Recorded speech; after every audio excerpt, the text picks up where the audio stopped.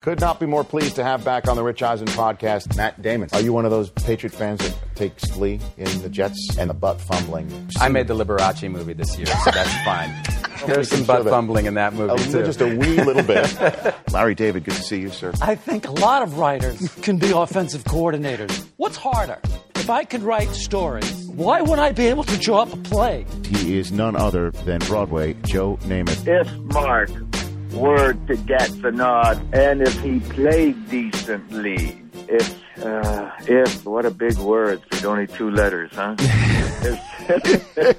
Bobby Cannavale. I told you my Derek Jeter story. At Yankees, Atlanta, for the World Series. Screaming. Nothing. He doesn't even look at me. Finally, last at bat, 8th inning. Jeter comes up. Derek! Just turn around, man! Just turn around! Finally, he does the thing with the weight. He's about to go up. He turns around. He looks at me. He goes, bro, I hear you. Hello, everyone, and thanks for joining us. I'm Richard Eisen. I don't download many podcasts, but when I do, I prefer the Rich Eisen podcast. Here's your host, Rich Eisen. Welcome to the latest edition of the Rich Eisen podcast. The voice you hear, not that of the man himself, Rich Eisen. He is on vacation. It's myself, producer Chris Law here, along with fellow producer Chris Brockman. Hey, what's going on, Law? Brockman, welcome back to the 310. You know, Richard's always like, oh, it's your humble host here. I feel like we're equally as humble. I feel like our humbleness is underrated in the intros. I agree, although by mentioning our humbleness, does that make us not as humble? Is that like a reverse humble brag? I don't care. Here we are. I'm back in the 310. As you said, it's good to be back. I was in the 207 and the 315 last week, and I'm still thawing out. It was so cold on the East Coast. All our East Coast listeners, you guys have been absolute warriors this winter because I was there a week, and we got 2 snowstorms. You got like 2 nor'easters, right? Yeah, and it was... We got 14 inches of snow plus rain at my mom's house on Thursday, and I wasn't sure I was going to make it to Syracuse. And what you guys have put up with this year is unbelievable. I mean, I've never been so happy to get back to the West Coast in sunshine. So how does that go, by the way, when you go back east? Do you keep like your heavy winter coats at your mom's house and then grab them there, or do you actually travel that back with you? Because we don't have a need for them out here, really. No, we don't have a need for them. And the other thing is that when I was living in Maine, I was 30 pounds heavier. So a lot of my stuff is so big and doesn't fit anymore. So I still have some winter jackets at home. My Twitter avatar right now is me snow blowing the driveway, wearing my big puffy North Face jacket. Oh, snow blowing, one thing I don't miss. But, you know, it was actually a good time. We got outside. We made a snowman. We did some snow angels. It's always great to be back. It's one of those things. I normally don't go in the winter. I try to avoid, you know, the weather and the cold and everything. But it'd been too long. See my nephew Avery, my sister Allison, her husband Cameron. So it was a good time. It was a good trip, and I got to see my Orangemen. We squeaked out a win over NC State on Saturday. After squeaking out a win over Pitt. Right. I was at this rinky-dink Maine casino with my mom, and we were watching the final minutes. And needless to say, when Tyler Ennis hit that shot, I caused a very big scene from my screaming, causing everyone in the casino to stop what they were doing and look at me. I can't imagine you being loud watching a sporting event. Wondering what was going on, and then I proceeded to walk right out the door with my hand in the air, number one. Well, look, there's going to be a lot on this show. I know Rich is not here. We're going to hope to get him on the phone. Yeah, hopefully we can dial him up. Yeah, phone line later. He is taking a little he's tapping out for a little bit on a little family vacation. Much deserved R&R for him. Yeah, ski trip, but we're going to try and get him on the horn. But we do have a special guest today, our pal Daniel Jeremiah of NFL Media, the resident scout here for NFL Media, along with Bucky Brooks. The guy knows pretty much everything. He's a big-time draft guru, getting ready for the Combine this week. Yeah, so he updated his top 50 prospects list, I believe, I want to say on Monday. Okay. So we'll be talking with him about that. And Can't wait. I don't know about you, but I'm kind of interested in, you know, how one becomes a scout and what that process is. So I kind of want to ask him about that. Absolutely. We've worked with DJ for 2 years now, and, you know, you have some of those conversations, but you don't really get into it. So we figured, why not get into it a little bit Yeah, absolutely. We'll hit on that, and then we'll get his take on some of the guys as we get ready for the Combine this weekend. So I also actually, you mentioned Maine. I just booked a flight to Maine. I'm heading there this summer. You're going to Maine this summer? I'm officiating another wedding. One of my... Wow, this is wedding number 2? Wedding number 2. I'm in demand, Brockman. That's unbelievable. Yeah, one of my best friends from where in Maine? High school. I'm flying into Portland. It's in Boothbay. In Boothbay, okay. Harbor, yeah. So that's a good trip up the coast. Boothbay's really pretty, especially in the summertime. Yeah, I've been there a few times. This friend of mine that I'm actually going to be marrying, we were high school buddies, and his parents had a house up there, so we would go up there every summer with his family. That's awesome. Now, what is that conversation like? When you get a phone call, how do they bring up that they want you to be the person to unite them in holy matrimony? They just really ask, and then they want to make sure that it's not a burden on me or anything like that. And my response immediately is, I don't want to embarrass you or your family. So as long as that's not a worry for you. Well, as long as you don't have that gigantic beard, you shouldn't be an embarrassment. Yeah, it should be fine. But that's awesome. Yeah, so it should be fun. It's my good buddy Graham. So heading there. Just booked the trip last night with Chera. So we're heading up to the Pacific Northwest or the Pacific. The Pacific, man. Listen to me. My directions are all up to the latex. Great Northeast, the Down East, if you will. It is called Down East, and I'll have to get some vacation tips from you. Yeah, man. I'll definitely point you in the right direction. Now, back to the show at hand. We have a TV show coming up. We do. So I actually am traveling to the Combine on Wednesday, tomorrow. We're taping this on a Tuesday right now. I'm on a flight tomorrow to Indianapolis for the Combine. I believe Rich gets in on Thursday evening to the Combine. And Friday is the day of rehearsals for Rich's show, for the show I'm producing on digital. But we're also going to tape the Eisen Combine special on Friday. So we are doing a Combine special to air when? From Indy. It's going to tape on Friday. It's going to air on Wednesday, the 26th at 10 p.m. Eastern. Fantastic. You'll be back here in the Bay. I'll be here in Los Angeles with Paul, Slicin' and Dicin. Who do we have confirmed? We have 3 guests confirmed, actually, for this. 3 confirmed. Potential for another guest. We're still efforting for maybe one more guest. One more big-name guest. The one thing with the Combine is we're taping this on a Friday. The athletes actually start rolling in on Thursday for some measurements and some heights and weights. And the Combine itself kicks off Saturday morning. So when we record 9 a.m. Eastern. Yeah, when we record this with a player, they will have not competed yet. So it airs after that. So with that in mind, we wanted to kind of stick away from players unless, we can get a marquee guy or something like that. So one of the players we're actually getting is, one of the top quarterbacks in this class, Blake Bortles from UCF, is going to sit down. We'll have to ask Daniel about him. Can't wait to talk to him about that. He is flying up draft boards right now. Yeah, he is actually. So Blake Bortles, the head coach of a guy whose team is making some news and his quarterback's making some news right now, Jeff Fisher. Who said Sam Bradford will be the starter in 2014. Said he will be the starter. He's actually sat down with us a couple years in a row here. He is. He's on the competition committee, right? So I'm sure we'll have lots of questions involving the various potential rule changes in the league next year. Yeah, and Rich is always banging the table for something. I think this year it might be his, give the refs iPads and let them make the decision right there on the field. Well, Rich is big on the review for penalties, so we'll see what Jeff Fisher has to say about that.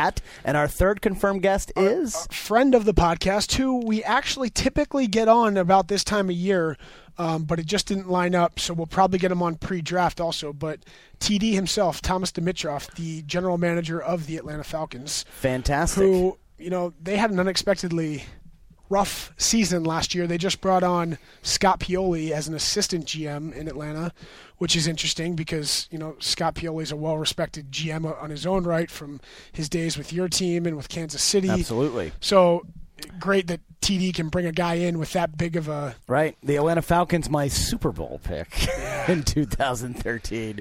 So that's all coming. We're going to tape that in a couple days here. Great, from and that airs next Wednesday, 10 p.m. Eastern, only on NFL Network. 10 p.m. Eastern. It'll re-air actually at 1 Eastern, and then it has a re-air the following day, too. Great. So we got three airings. Yes. Out of our Combine Special 2014. Awesome. Yeah, so it should be good. But did you you missed last week's podcast. I did miss last week's podcast, but it was nice of you guys to dial me up while I was freezing in the 207. But great show. Bruce Dern last week really told some stories. Man, I'll tell you what, that was something else. And to be honest, I can't even appreciate.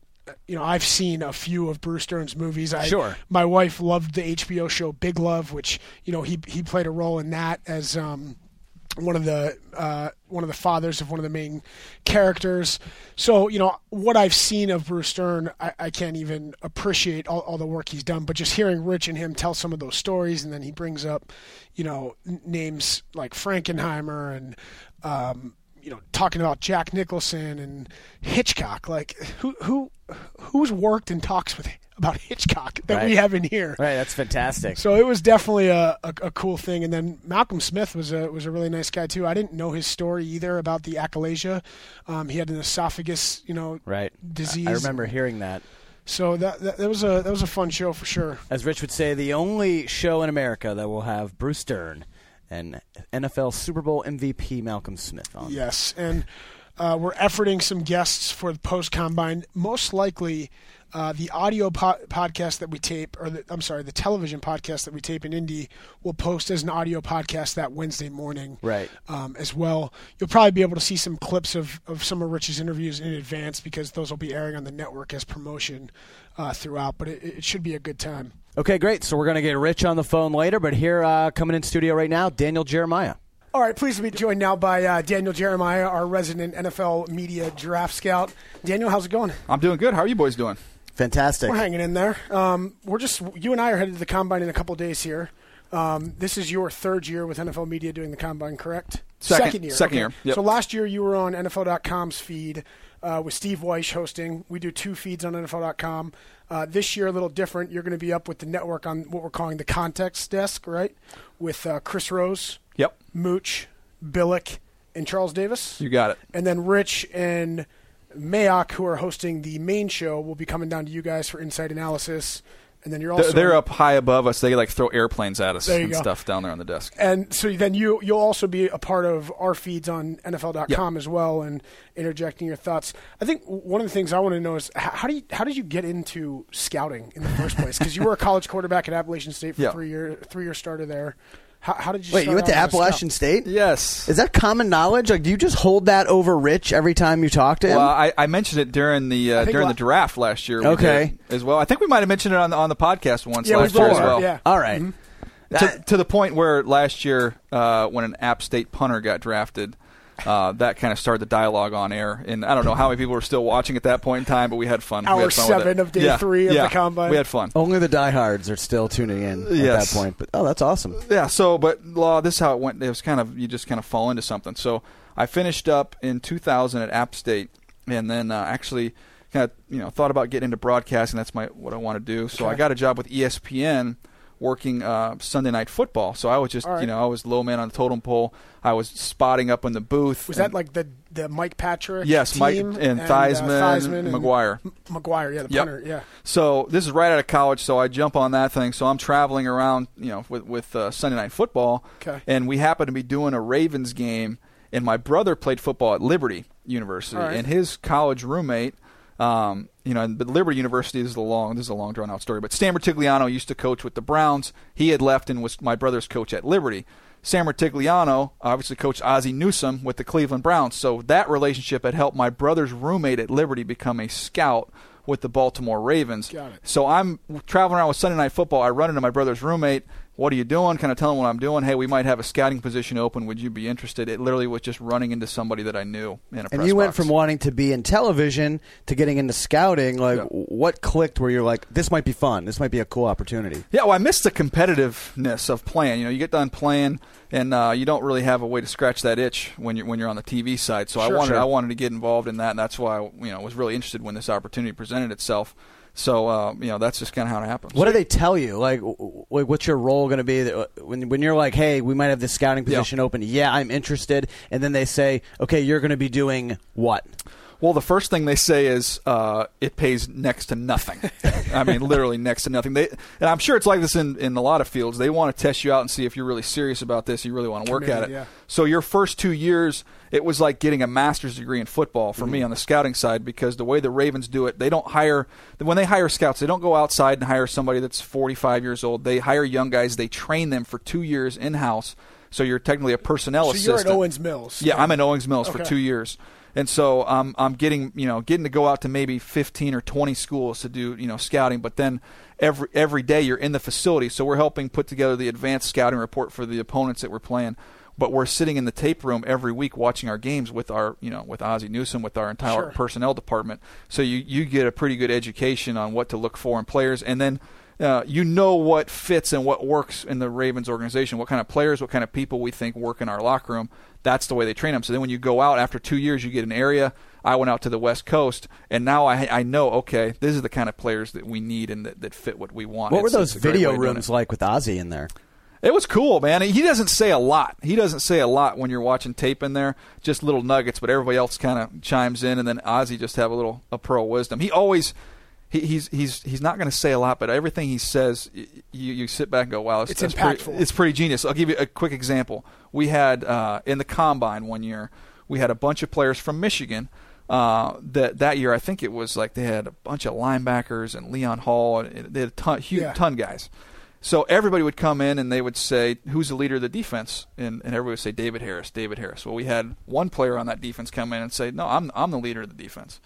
So we're like, well, everybody else has said David Harris. No, I'm the leader of defense. Well, why do you say that? Well, because we had these player-only meetings where we watch tape, and I'm the one that organized it. Well, everybody else said David Harris organized that. It's like, no, it was me. Then Ozzie hadn't said anything the whole time. He goes, question for you. When you're in these meetings, who holds the clicker? He goes, David Harris. He goes, that's all I needed to know. Gets right to the point. And that's something that he would notice and he would know. Yeah, absolutely. So then you go and you're with the Browns and the Eagles, but you're still West Coast then? Well, I was with the Ravens for 4 years, and then Phil Savage had become the general manager during that period of time, about my second year in the league, and then he goes over to Cleveland as the general manager. So I still had 2 years left on my contract, and once my fourth year was done, I refused an extension going into that fourth year because I knew Phil was at Cleveland, and they were looking to hire some people. So I went to the Browns as their national scout. So that was a big promotion for me, big raise, and got to kind of scout the whole country. So first year there were 10-6, which seems like a million years ago for Browns fans. That was 2007. The next year, 2008, we're 4-12, and we're all the Mangini tornado came through town, and we were all gone. From talking to people, and when they hear that you were a scout or when you were scouting, what's the biggest misconception people have about a scout's life? Because I think most people think it is this glamorous life, and it's you guys are grinding and on the road a lot. Yeah, it's and that's the reason why I'm doing what I'm doing now. I mean, when I got to the Eagles, halfway through my second year, I had some media opportunities come up, and I have 4 kids at home, so I was like, okay, I'm done. The 150 nights on the road are rough.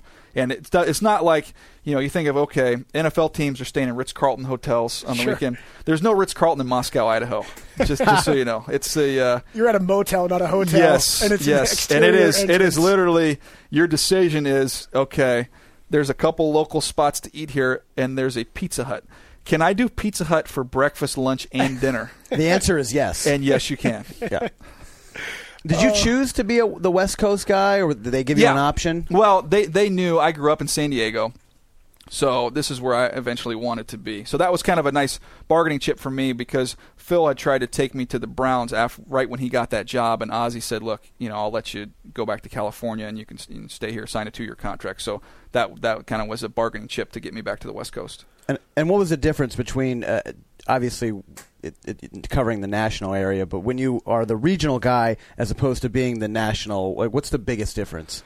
Well, the regional guy, I think there's more pressure. You would think it'd be the opposite, but the regional guy, you are responsible for owning that territory. So, in other words, you do not want to be in the draft room when you're covering the West Coast and some player from Portland State gets picked in the 7th round and you don't have a report on him and we haven't talked about him. Mm-hmm. That's bad, not good. Yeah. Whereas a national guy, you're kind of over the top, and you're cherry picking all the top players, and eventually you see everybody on your board. But you're watching the guys that the area scouts kind of tell you to watch or point you in that direction. So as an area scout, if you don't have good area scouts and you don't get the right name, their job is to get the right names of players for the decision makers to watch. So if those guys are failing in that duty and you're not getting the right players watching the key players in the draft, you're in big trouble. You equate it to like a college coach that's a great high school recruiter that's going in and maybe trusts certain high school coaches to give them good information on a player of theirs.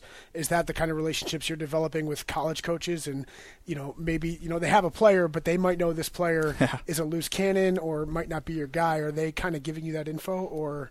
You have a lot of sources, and this is why it takes time to become good at a scouting job, because you have to find out who the people are you can listen to. Eventually, you have to write down your report as a player. That's what you see. When you get in trouble, if you're listening to the coach tell you this guy's better than that guy, okay, and if that clouds your thinking and what grades you put on players, you get in trouble. You need to scout with your eyes, not with your ears. But in terms of the background portion of it, which now, especially since the Aaron Hernandez thing, and as we've come through all this, that's huge now. Teams they want to make sure you know everything about these guys.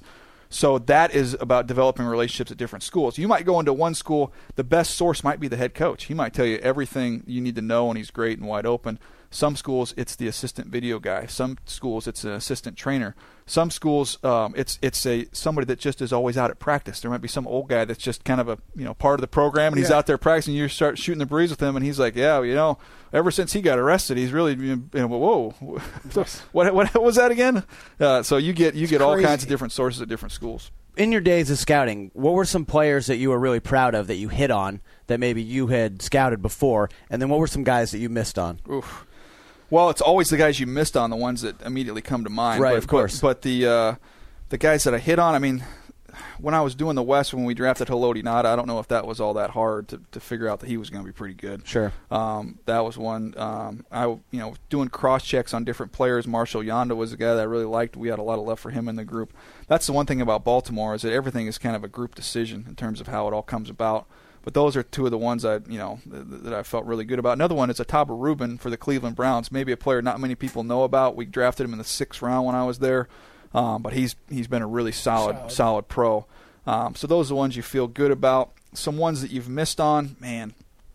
There's been, look, I wish I could have my Matt Leinart grade back. I didn't give him a ginormous grade, but it was too high.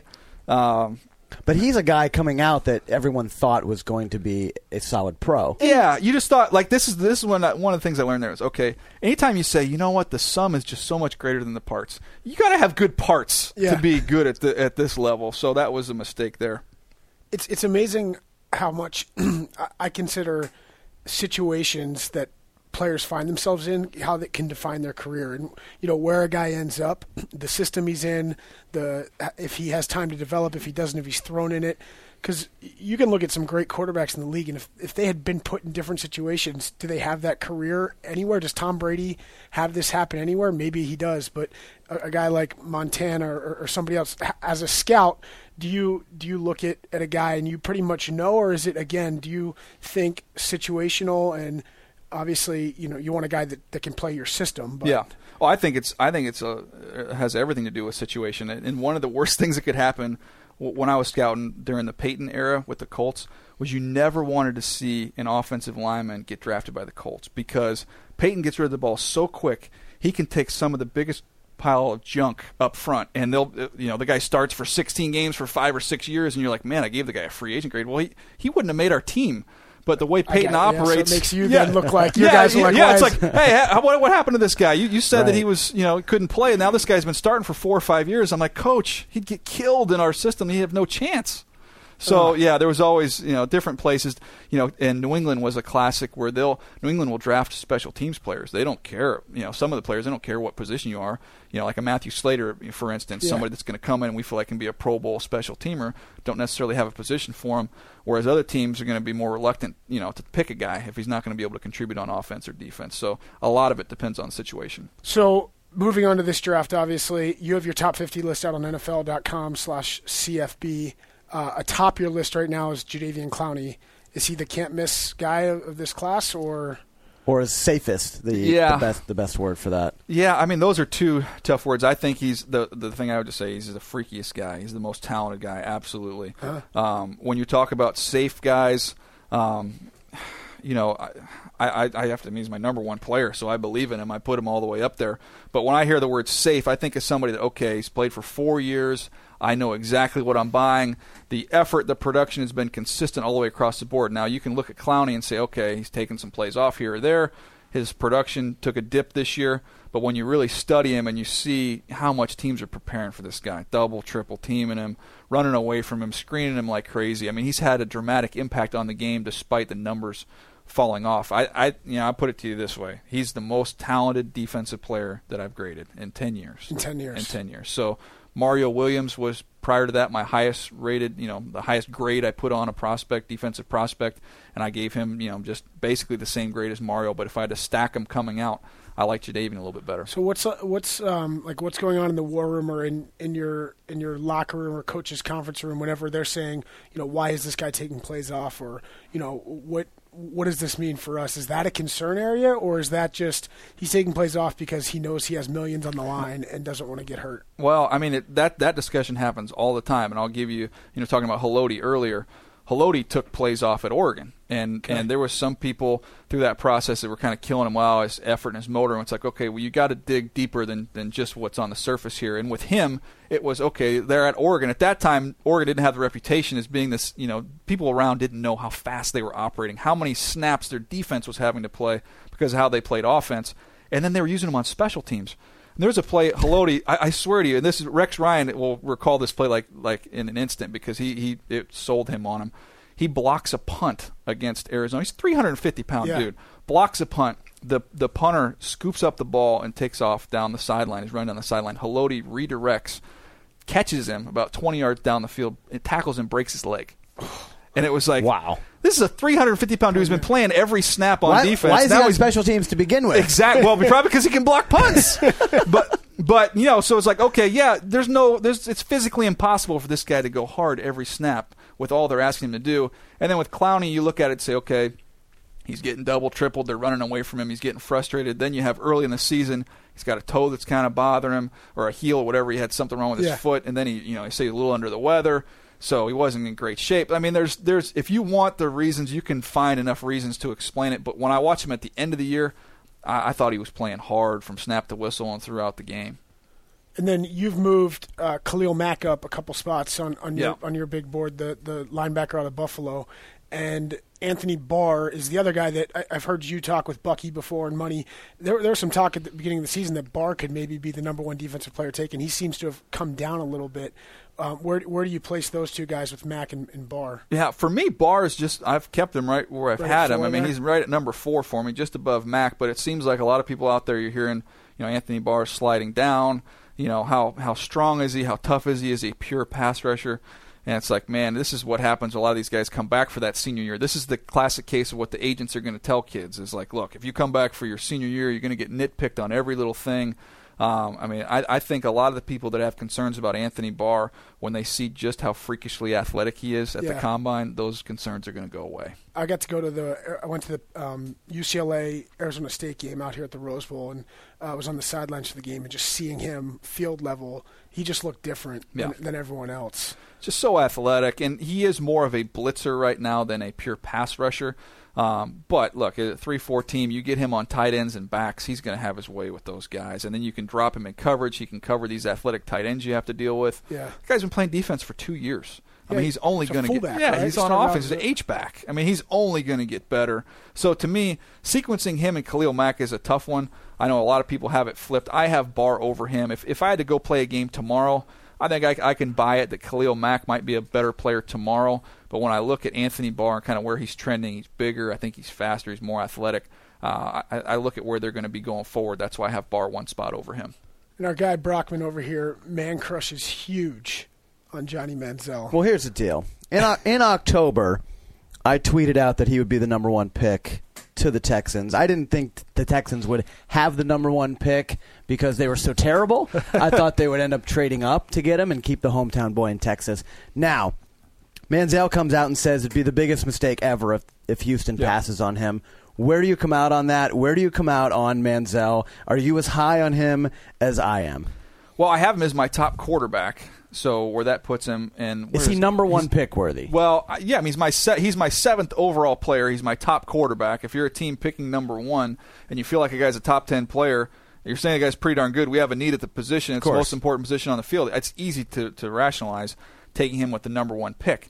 My thing is, we talk about fits and how does he fit with what Bill O'Brien wants to do. He's going to have to alter what he does a little bit with Johnny Manziel as opposed to what he's always had. I mean, you'd be able to tell me, Lob, Hackenberg, I'm guessing, I looked it up a while ago, I think he was like minus 160 rushing yards during his career. Yeah, not a very mobile this season. Quarterback. And you look with Bill working with Tom, who's the 6'5" pocket passer, the prototypical NFL quarterback. And now we have, Manziel brought it up. We brought it up at the beginning of the season with Brian Billick in September on the podcast. Russell Wilson and Robert Griffin having so much success really opens the door for Johnny to be the type of impactful player that he was at Texas A&M, and he thinks he can certainly be the first rookie quarterback to win a Super Bowl. I mean, is all of this possible?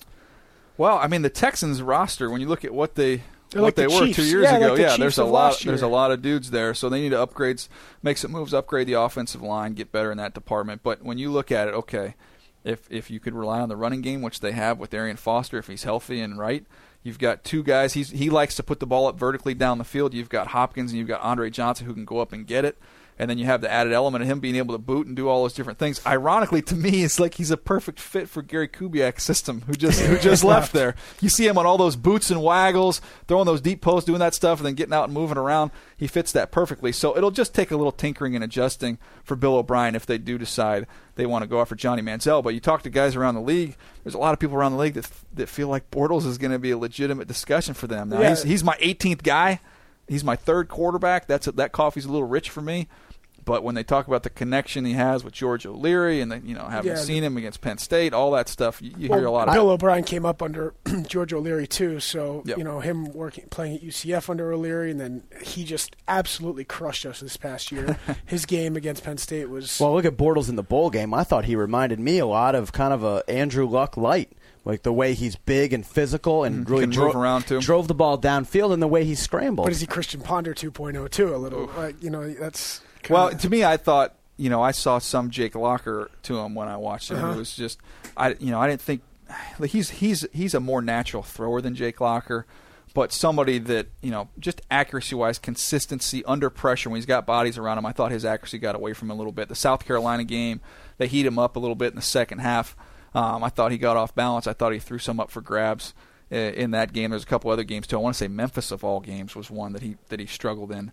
But I think he has all the tools to develop and be that guy. I just don't think he's ready to come in and do it right now. The problem is who sits quarterbacks anymore. I mean, right, and you brought it up earlier. A guy coming back for his senior year and then gets nitpicked apart. Mm-hmm. This could be a situation where Bortles is like, "Look, my iron is so hot right now. I've got to come out and really take advantage of my potential draft position." Yeah, and there's a lot of buzz, and then when you go, okay, next year's class. I mean, it seems like we always do this, but you got next year. Okay, now we've got Mariota coming out. Was Hundley going to continue to develop? Jameis Winston's going to be eligible. So, do you want to jump in this pool, or you want to wait around for that one? Yeah. Back to Manziel real quick. The size thing is what everyone kind of talks about. And, of course, Russell Wilson kind of shattered that a little bit, so to speak. He seems to be a little more bulky and durable than Johnny. Johnny says he's going to measure 6 feet. He's 200-ish. I don't know. Does that bother you? I think he'll be 210. I think that's my guess. I bet you he's like right at 6 foot, and I'm guessing around 210. But just seeing Have you seen him live? Yeah, twice. But seeing the beatings that Michael Vick has taken and Robert Griffin, who is basically the new Vick, so to speak, does that concern you? Well, it concerns me with the way Johnny plays, just in terms of him as a runner. Like the first thing I would do if I drafted Johnny Manziel, I would pull tape of the San Francisco 49ers and show him what Colin Kaepernick does to protect himself. Now, Colin's a much bigger guy. Yeah. But he gets it in terms of getting down in the open field, getting out of bounds. He doesn't take many shots. Nope. And Manziel, one thing he does in college, and the SEC is big boy football. I get it. It's the best college football has to offer. But if he seeks out contact like he did in college at the next level, he won't hold up for 16 games. You're drafting a 12 or 13 game quarterback every year unless he changes that. He can't seek out contact. He knows how to slide. I've seen him do it. He's going to have to do a lot more of it. I'm trying to remember a prospect or a a potential top overall prospect, specifically at the quarterback position, that was kind of this braggadocious coming out and telling the team with the number 1 pick that, he wants to win a Super Bowl for them, telling the Browns fans he wants to. Like, Dion is really the last guy I can remember that wouldn't do interviews with teams that picked after the 6th pick because he said, I'm not going to get to you. Right. Yeah. But how does that affect? I was going to say, from a scout's perspective, that's something obviously that's being discussed in the room, right? Well, the funny thing is this happens it doesn't happen publicly very often. Yeah. Every player there's a lot of players that come through your room, hey, tell us about yourself, blah, blah. I should be the first pick in the draft. Like, dude, you're like 4th round, bro. You'd be stoked with 4th round, You're getting car money, not house money. Nice. But, no, there's a lot of people that believe that and a lot of people say that. But, I think it's, if I'm going to put my money in a quarterback, Peyton Manning, a lot was made about him going in there and saying, if you don't pick me, it's be the worst mistake you ever made. Yeah. So I want the guy to be confident and believe in himself. I don't think that's a bad thing. I'll tell you one player real quick. That was outstanding. It was the year Maurice Jones-Drew was coming out, and we had him in, and we said, where do you feel like you are, in this running back group? And you're with who at this point? With the Ravens. Ravens, okay. And Maurice Jones-Drew said, I should be the first pick, straight face, I should be the first pick in the draft. And it wasn't like there's some guys who are like, oh, okay, I should be. He, you could see he was ticked off. Like, he had a chip on his shoulder already that he felt like he wasn't getting the attention that he deserved. And then the guy comes in the league and just rips it up. And then he wears number 32 because all 32 teams passed on him. Exactly. And does it. So, I think that's a good thing. I'd rather have a guy believe in himself too much than a guy that doesn't have any confidence at all. And then the one other quarterback that kind of is in that top tier is Teddy Bridgewater. You went down to you were at East West Senior Bowl. You've seen him play also. The complaint with him is his size and a little too fragile. Do you buy into that, or? Well, he doesn't have. Look, he's got a. I'm anxious to see him live in person here at the Combine to get numbers on him. It's a little bit of the knock, and this is if you're Teddy Bridgewater, you feel good about this. A little bit of the knock on Alex Smith when he was coming out was, okay, he's got kind of this narrow frame. Can he physically hold up? Alex Smith goes to the Combine and I think he was like around 219 or something like that. He was bigger than everybody thought he was going to be. So that'll be big for Bridgewater because when you watch him on tape, I love the toughness that he has. He hangs in the pocket. Some of those throws he made on touchdowns, like sideways falling down. Yeah, he's got tremendous poise. You can tell he's very bright. The way he goes through his progressions, all that stuff's good. He just doesn't have off the charts arm strength. Mm-hmm. He's a good athlete. He's not a special athlete. A lot of times when you're talking about the number 1 overall pick, if you go back and look through it, they have one trait, one measurable trait. Something you can see. That's off the charts. Now, with Manziel, it's his athletic ability. Mm-hmm. With Michael Vick, it was athletic ability and his arm strength. These guys either have rare size, they're rare athletes, big arms. He's sufficient in every area. He could be a great pro quarterback, but just traditionally the guys that go way, way up there have something that kind of blows you away. How good is Sammy Watkins? Who does he compare to? I liked him. I gave him a little bit better grade than I gave Julio Jones coming out. I liked A.J. Green better coming out than him, so I would kind of sandwich him between those guys, which is so he has potential to be a top-tier NFL receiver. He's a big-time dude. Yeah, he's a big-time dude. And you were saying we did some videos earlier this year, and I think one of the things you said in that was he's Cordell Patterson ability, but even more impactful potentially on either on the field for first through third down and even on special teams too. He's more polished. He's more polished, and Patterson is made a Pro Bowl. Exactly, he's a dynamic returner. Sammy Watkins can give you that as well. Sammy just more polished as a route runner. He can give you a lot more. Patterson, you saw him. We put him in the backfield, throw him a toss. He's just so athletic, makes things happen. Doing with Sam, exactly, just pure athleticism. Whereas Sammy Watkins is as a route runner, can get in and out of his breaks, can run every route on the route tree. I think he's got the potential to be a big-time number 1 receiver. And what about Mike Evans? He's your number 2 wide receiver, but he's one of those guys. He made Manziel look pretty good this year too. Yeah, they kind of worked well together. When you look at it, the people make case on both sides of it. Okay, Manziel, he made Mike Evans look good, and Mike Evans made Manziel look good. But he's a tall tree. 6'5". He's gonna be 220-something pounds. Vincent Jackson-esque, or a lot of people have said Vincent Jackson. When I watch him, I compared him to Alshon Jeffrey, just because of Jeffrey's ability to go up and high point the ball, make these acrobatic catches. You see a lot of that with Mike Evans. Now he's a little bit tight. He has some issues when people get up on him in press coverage, but he's so big and strong. I think once he kind of figures out how to use his hands a little bit better, he'll be able to overcome that. But if you're a team that, if you're a struggling in the red zone type of a team, Mike Evans, you put him out there. You just throw it up, let him go get it. So my alma mater, Penn State, has 3 guys at the Combine. John Urschel, the all world mathematician, 4.0 GPA, Daquan Jones, the defensive tackle, and then who I think will probably be the first Penn State player to hear his name called, Allen Robinson, the wide receiver. You said high point the ball. That's kind of his specialty. That's what he does. I like Allen Robinson. To me, I'm not as high on him maybe as some others are. This receiving group is so deep. Talented, it's so talented. I'm anxious to see what he runs because I question a little bit, his separation speed when you watch him on tape. I thought he was a little bit tight when he's kind of getting in and out of his breaks, but he's really good with the ball in his hands after the catch. Yeah. And he can, like you said, he can go up and get the football. I mean, this draft, you're going to see receivers in this draft in the 3rd or 4th round. They're going to be able to come in and be impact guys, right away. Daquan Jones, another one I liked, is I think he fits as a 3-4. I think he played the nose, really, really strong. I kind of, when you're breaking down interior defenders, I kind of say, okay, is he an upfield penetrator, a quickness guy, or is he kind of a sit and clog power player? I think he's more of that sit and clog power player for the 3-4 teams. Brockman, you threw out some Twitter questions earlier. Before we get to that, though, who are some guys that maybe aren't getting a lot of buzz as we get ready for the Combine that you're going to kind of keep your eye on? How about Terrence West, running back from Townsend? You don't see a lot of Towson in Maryland or Townsend? Towson. Towson in Maryland. Yes, okay, yeah. Exactly, which was one of my schools when I first started scouting, by the way. There was no Terrence West at Townsend when I was rolling through there. But, no, he's very interesting. He's going to be running back about 225 pounds, really, really quick laterally, tough. He can catch the ball. He's somebody I think you'll start to hear more about after we get through the Combine. Do you take a running back anymore in the first round? Yeah. Is it worth it? Yeah, it's like the law passed that you're not allowed to take a running back in the first round. But I don't know. I think if you feel like the right guy's there, I still think it's worth it. Is Trey Mason going to be the first running back? I don't think so. The kid at Ohio State, Hyde, is really, really Carlos good. Hyde, he's a beast. Yeah, he's really good. But does that concern you when you have a school like Ohio State whose running backs haven't produced in the end? You're not a Boom Herron guy? Yeah. Well, I mean, let's see. Claret out. Beanie. What's Beanie up to? What's he up to these days? I mean, obviously Eddie George had a stellar somewhere. career. And I can't talk much because a lot of Penn State running backs haven't done much. Yeah, how'd Kajana do? Yeah, come on. One knee injury. If the technology That's of all it today takes. was there in 95. Hey, LJ had a good run. LJ had a great run, yeah. So he had like a 3-year run. Blair though. Thomas, Franco. Blair Thomas. Come on. I did pose a question on Twitter. We did get a few responses, more team specific. Phil Fair wants to know: would the Saints be better served to take a receiver rather than a defense or offensive tackle in the first round?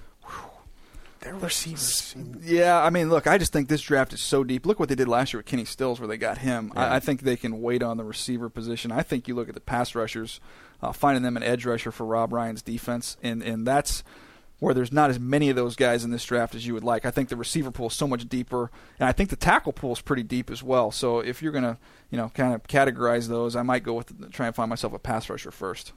Ian O'Leary about the Ravens, your old team. Are they going to go tackle, or should they go for a wide receiver tight end in the first round? Well, that's going to be dictated by free agency, because they've got both tackles are up. Eugene Monroe, Michael Orr. What did they do there? Dennis Pitta is up. What did they do there? The receiver position, Marlon Brown did a nice job stepping up last year. Yeah, coming off an injury, they get him as undrafted free agent. Yeah. It was phenomenal. So they've got him, and then you also have Torrey Smith. But I still feel like in Jacoby Jones, those are three good guys. But I still think they could look in that direction. Joe Flacco, you give him that kind of money, you need to give him some more help. Right. I think even if they re-sign Pitta, if Dixon were to go away, if they brought in, if like Eric Ebron from North Carolina was somehow there when they picked to put him into that offense. One tight end? Yeah, he's big time. He's a stud. So wasn't there some concern like he put on weight and they said he's slowed down a little? I don't know. I just saw a dude making a bunch of one-handed catches and running away from nasty. Yeah, exactly. Andrew Craig wants to know where the Packers should start in rebuilding their defense. Ooh, that's a good question. I think they need to find a big-time safety. I would like to see what they could do with a big-time safety. One thing, having been in Baltimore, been around Ed Reed, you get a player that at that position, you can have a dynamic impact both in the run game and the pass game. Steelers with Polamalu. Look at Seattle. Well, I was going to say, have the Seahawks kind of changed the mold on how you're going to build that back four? Yeah, that's the interesting thing. What the Seahawks have done, too, is they've said, okay, everything was moving towards you got to have interchangeable safeties. That was the whole thing. In order to disguise coverage, you got to have two safeties that can both come down the box and can both play high. And the Seahawks said, no, we're good with that. We're going to take a pure box safety in Cam Chancellor, play him close to the line of scrimmage. He can cover tight ends underneath, and he's going to be an enforcer on those little crossing routes and against the run. And we're going to have an undersized safety, Earl Thomas, who can float over the top with all kinds of range. Earl can also come up and support the run as well. But Cam Chancellor, a bunch of teams just said, okay, well, we don't want to. He couldn't really play in the back half because he couldn't range or this, that, and the other. This guy's a really good football player. We'll find a way to make it work. All right, we'll get you out of here. But before we get you out of here, you're one of the few that can hang on the pop culture and the lexicon of pressure. It's a lot of pressure. Of stuff. And I think the two of us, Brockman, I think you probably share in this as well. I'm excited as to where you're going with this. Large Saved by the Bell fans. Oh, jeez. Yep. I have a pretty standard 10-question Saved by the Bell that I go with. Your obsession. I'm going to go with a 5-question. Your obsession with Saved by the Bell is bordering on creepy. We'll go with a 5-question Saved by the Bell trivia here for DJ and see what you can come up with here. Oh man. We'll start simple, somewhat That's simple. in big trouble. There's an episode where a wealthy alumnus of Bayside strikes oil in the field. You're going to ask me the name of the duck, aren't you? The name of the duck, Zach's pet duck that he saves and then says they can no longer.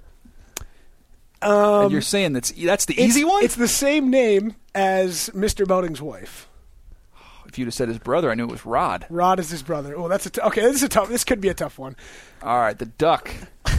Oh man, I can see Zach just holding the thing and wiping the oil off of the face of the duck. All right, it is the same name as in Uncle Jesse's wife. Uncle Jesse on Full House. On Full House, we're crossing genres here. Man.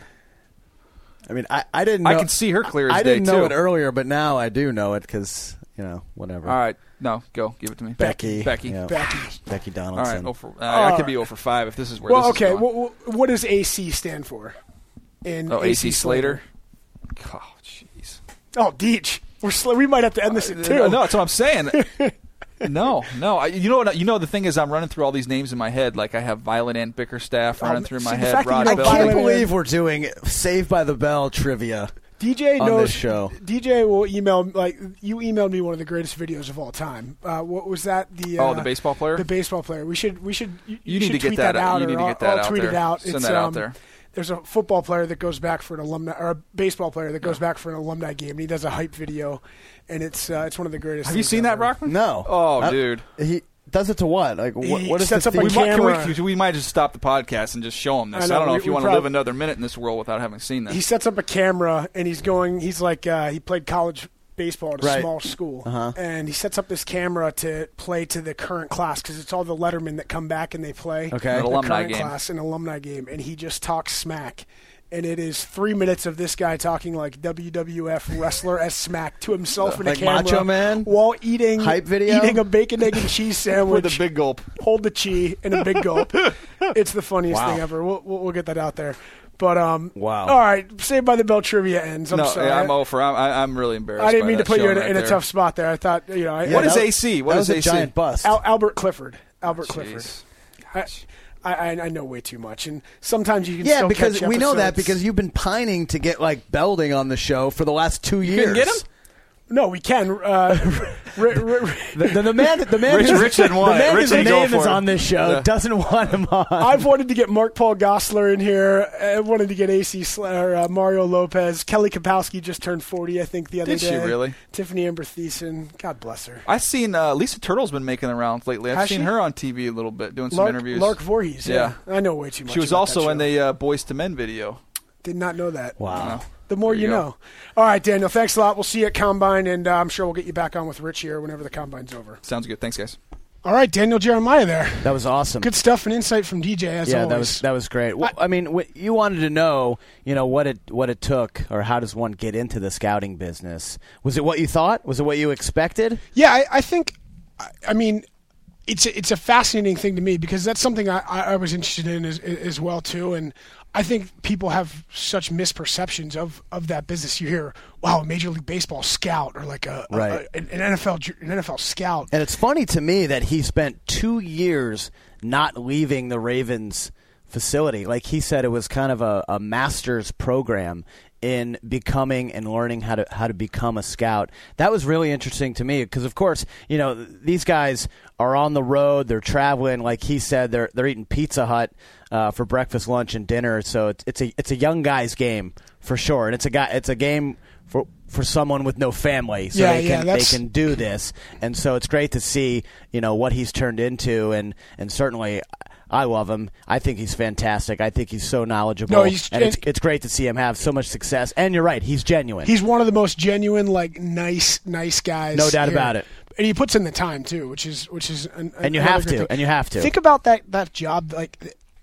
I don't think I would. I mentioned that was something I thought maybe I wanted to do. The stress involved with that when your GM makes a pick that you've backed and then that guy doesn't pan out for whatever reason. Sure.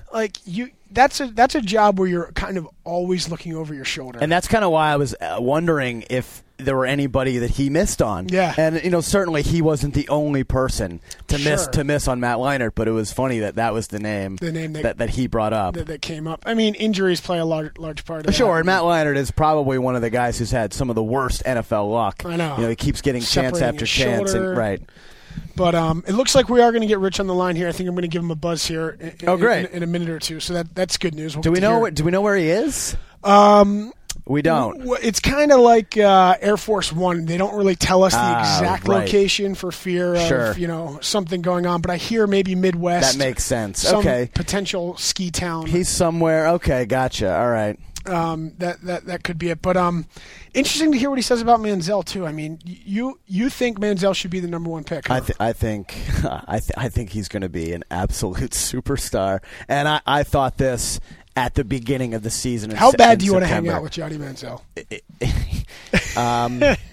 Let's put it this way. It's indescribable how bad I want to hang out with Johnny Manziel, or just Johnny, just to be my friend. It sounds. I mean, 33-year-old Chris Brockman. If I could begging for 21-year-old Johnny. If I could buy a Groupon that would include a night with Manziel, I think I would pay a year's salary. Nice. All right, I'm going to get Rich on the horn here. We'll dial the line directly with him on. Okay, great.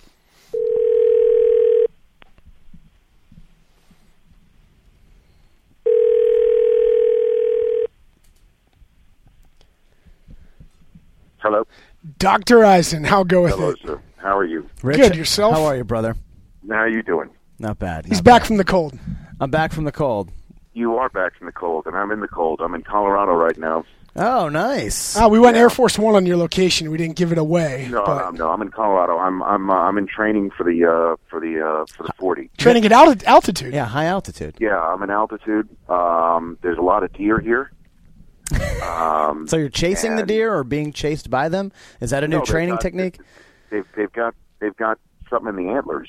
So deer spray. There you go. And so clearly, I came prepared to gain any edge I possibly need to get done what I need to get done. Well, a couple weeks ago, you were juice cleansing. You changed your diet a little bit. How are you feeling right now? Yeah, well, I've dropped some lbs. I think I might look a little thinner to people when I go on the air with Mayock Saturday from the Combine with the offensive line group, which I'm excited about because that may be the only chance I get to talk Michigan football with Lawan out there. Yeah. So the offensive linemen go on Saturday. Just a few minutes ago, I saw on Twitter that Blake Bortles said he's going to throw, which is good. Yep. Pleased about that. And he's also going to get the podcast bump too, correct? That is correct. Indeed. Confirmed for the podcast taping Friday, airing Wednesday at 10 p.m. Yeah, I'm looking forward to that. So, the podcast bump is working wonders with Chrissy Teigen getting the Sports Illustrated swimsuit cover. I think Dan Patrick would probably raise his hand and say he's done a little bit more than that, but I appreciate one for us. If Bruce Dern wins the Oscar, then I think that's the end of that. I don't know if you got a chance to listen, Brockman, but last week's chat with Bruce Dern, I have not seen much Twitter reaction to anything that we've done in quite some time. That includes like the Anchorman chat, even Seinfeld at the Super Bowl. The Bruce Dern chat sort of lit everything up in the past week. So if Bruce Dern wins the Oscar, then I think there'll be no doubt in my mind anymore that there's a legitimate podcast bump. Well, that would be our second Oscar. We'd be 2 for 2. That would be our second. so to speak. Yeah. I love how we are saying that would be our second Oscar. Well, I think we both take pride in that Bill Courtney interview and the documentary Undefeated. Yeah, that's one of the best that we've done for sure. So, but who is on today's show? Well, we had our good pal from NFL Media, Daniel Jeremiah, on talking a little combine. We're moving the sticks a little bit. Moving the sticks. Excellent. Exactly. Who you mentioned Tyler Lewan in Group 1, or I'm sorry, he's actually in Group 2 of the offensive linemen, which is a better group than Group 1. Who else are you most interested in seeing at the combine? Oh gosh, obviously Clowney. Seeing him out there will be good, and but not to sound like I'm. Not to say, my son wants to see mountains outside. Come on out here, buddy. Yes. Obviously, Michael Sam, because so much has been discussed about him. Now we've got him, thankfully, doing football activities. So seeing him out there, and we having him live on the network on Monday, where we get to talk about his football acumen, which is again what I think most fans want to hear in regards to Michael Sam. Of course. And seeing him out there and seeing what he can do, I think that's right, buddy.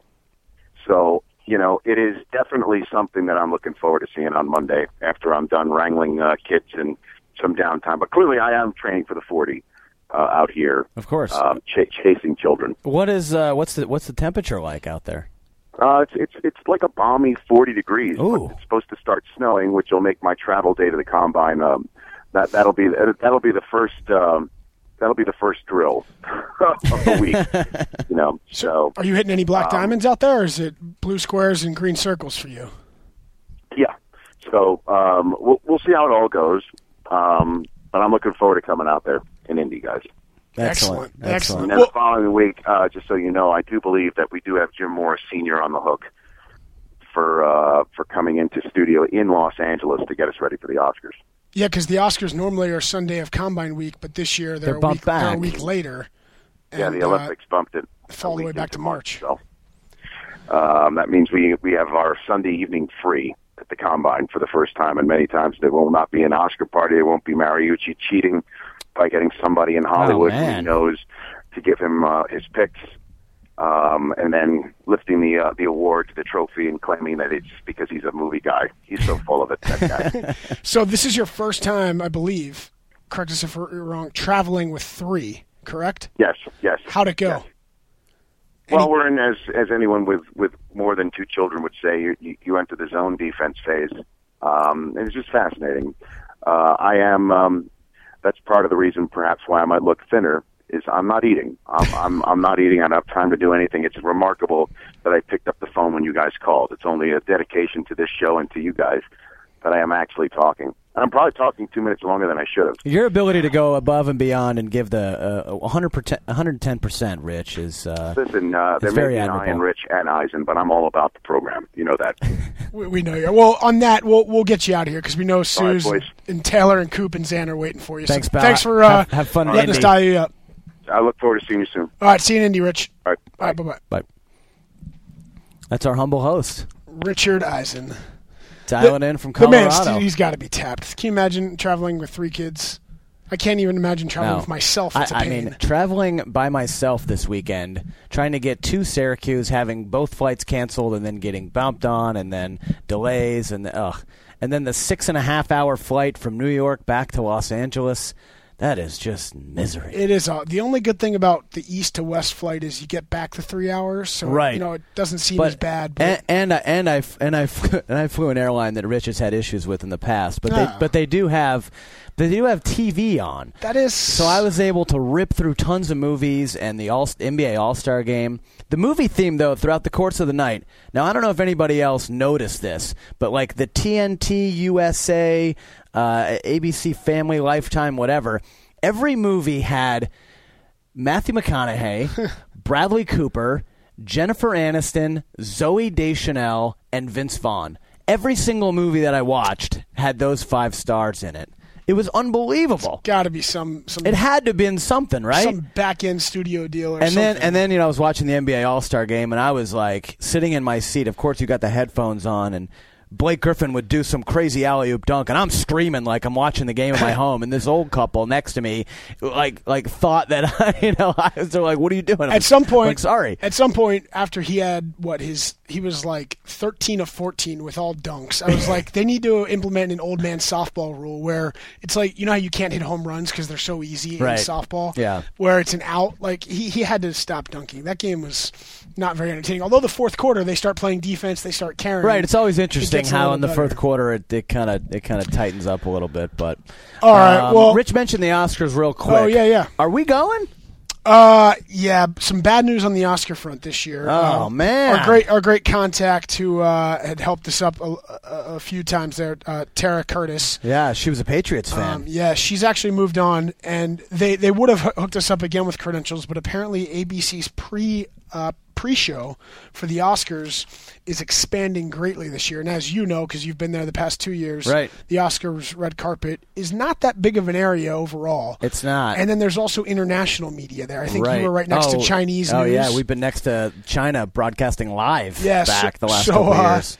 They have taken away credentials from domestic media and international media to fulfill this larger footprint. And so ABC, basically, their TV expansion means less. Means no Ed Reed. Means no Hines Ward. Means no Richard Sherman. No Richard Sherman or Rob Gronkowski. Oh, man, what a bummer. I know. I was super bummed out. And then you were going to be able to go this year, which would have been the best it was part. after the Combine. Oh, man. So no Oscars red carpet, but it'll be fun, as Rich said, to get at least Coach Mora back on and no doubt, get the diddly poo machine going. Have you seen most of the movies? I've seen a lot of them. Where do you stand? I've actually seen a lot of them. Okay. I'm going to look up some of the nominees, actually. I just saw Her over the weekend. I brought a screener home, and my mom and I watched. Was it good? I liked it. I liked it a lot. It was really fascinating considering, I mean, I'm one to speak. I have a love affair with my phone as well. But everyone's as all of our friends will attest that you have a love. Yeah, of course. So it's like it was really interesting to watch. And hey, who wouldn't fall in love with Scarlett Johansson's voice? I'll tell you what. I haven't seen actually. I've seen The Wolf of Wall Street. Yeah, me too. I've seen Nebraska. I've seen Dallas Buyers Club, and I've seen American Hustle. I want to see Captain Phillips. Fantastic movie. I heard Philomena was great too. Captain Phillips was awesome. 12 Years a Slave. I couldn't believe that Tom Hanks didn't get nominated. I saw 12 Years a Slave recently. Man, what a powerful movie. Intense, powerful movie. Well, we'll have all these conversations, obviously, next week. Can't wait. With the man himself, Jim Moore Sr. For those of you that don't know, on the Combine 2, Group 1 is the offensive linemen. They go on Saturday. Also, the tight ends go Saturday as well. And then on Sunday, it's running backs and quarterbacks and wide receivers. That's groups 4, 5, and 6. D linemen start the next day, linebackers, and then it finishes on Tuesday. Great. With the defensive and coverage begins on NFL Network Saturday, 9 a.m. Eastern. And if you're an international listener, you can always follow along to the Combine on NFL.com. We'll be doing 2 live feeds. You can see pretty much every single competitor do just about every single drill. And if you happen to miss it, this year there's a really cool feature where we're tagging players. So let's say you're at work, you can't get to a computer at the time to watch Manziel. You can go on NFL.com and then watch all of Manziel do every drill. Great. By tagging him. And so check that out. He'll be doing everything except throwing. Yep. Big thanks to Rich for dialing in and Daniel Jeremiah for stopping by. Quick international shout out. Paul Simon Duffy.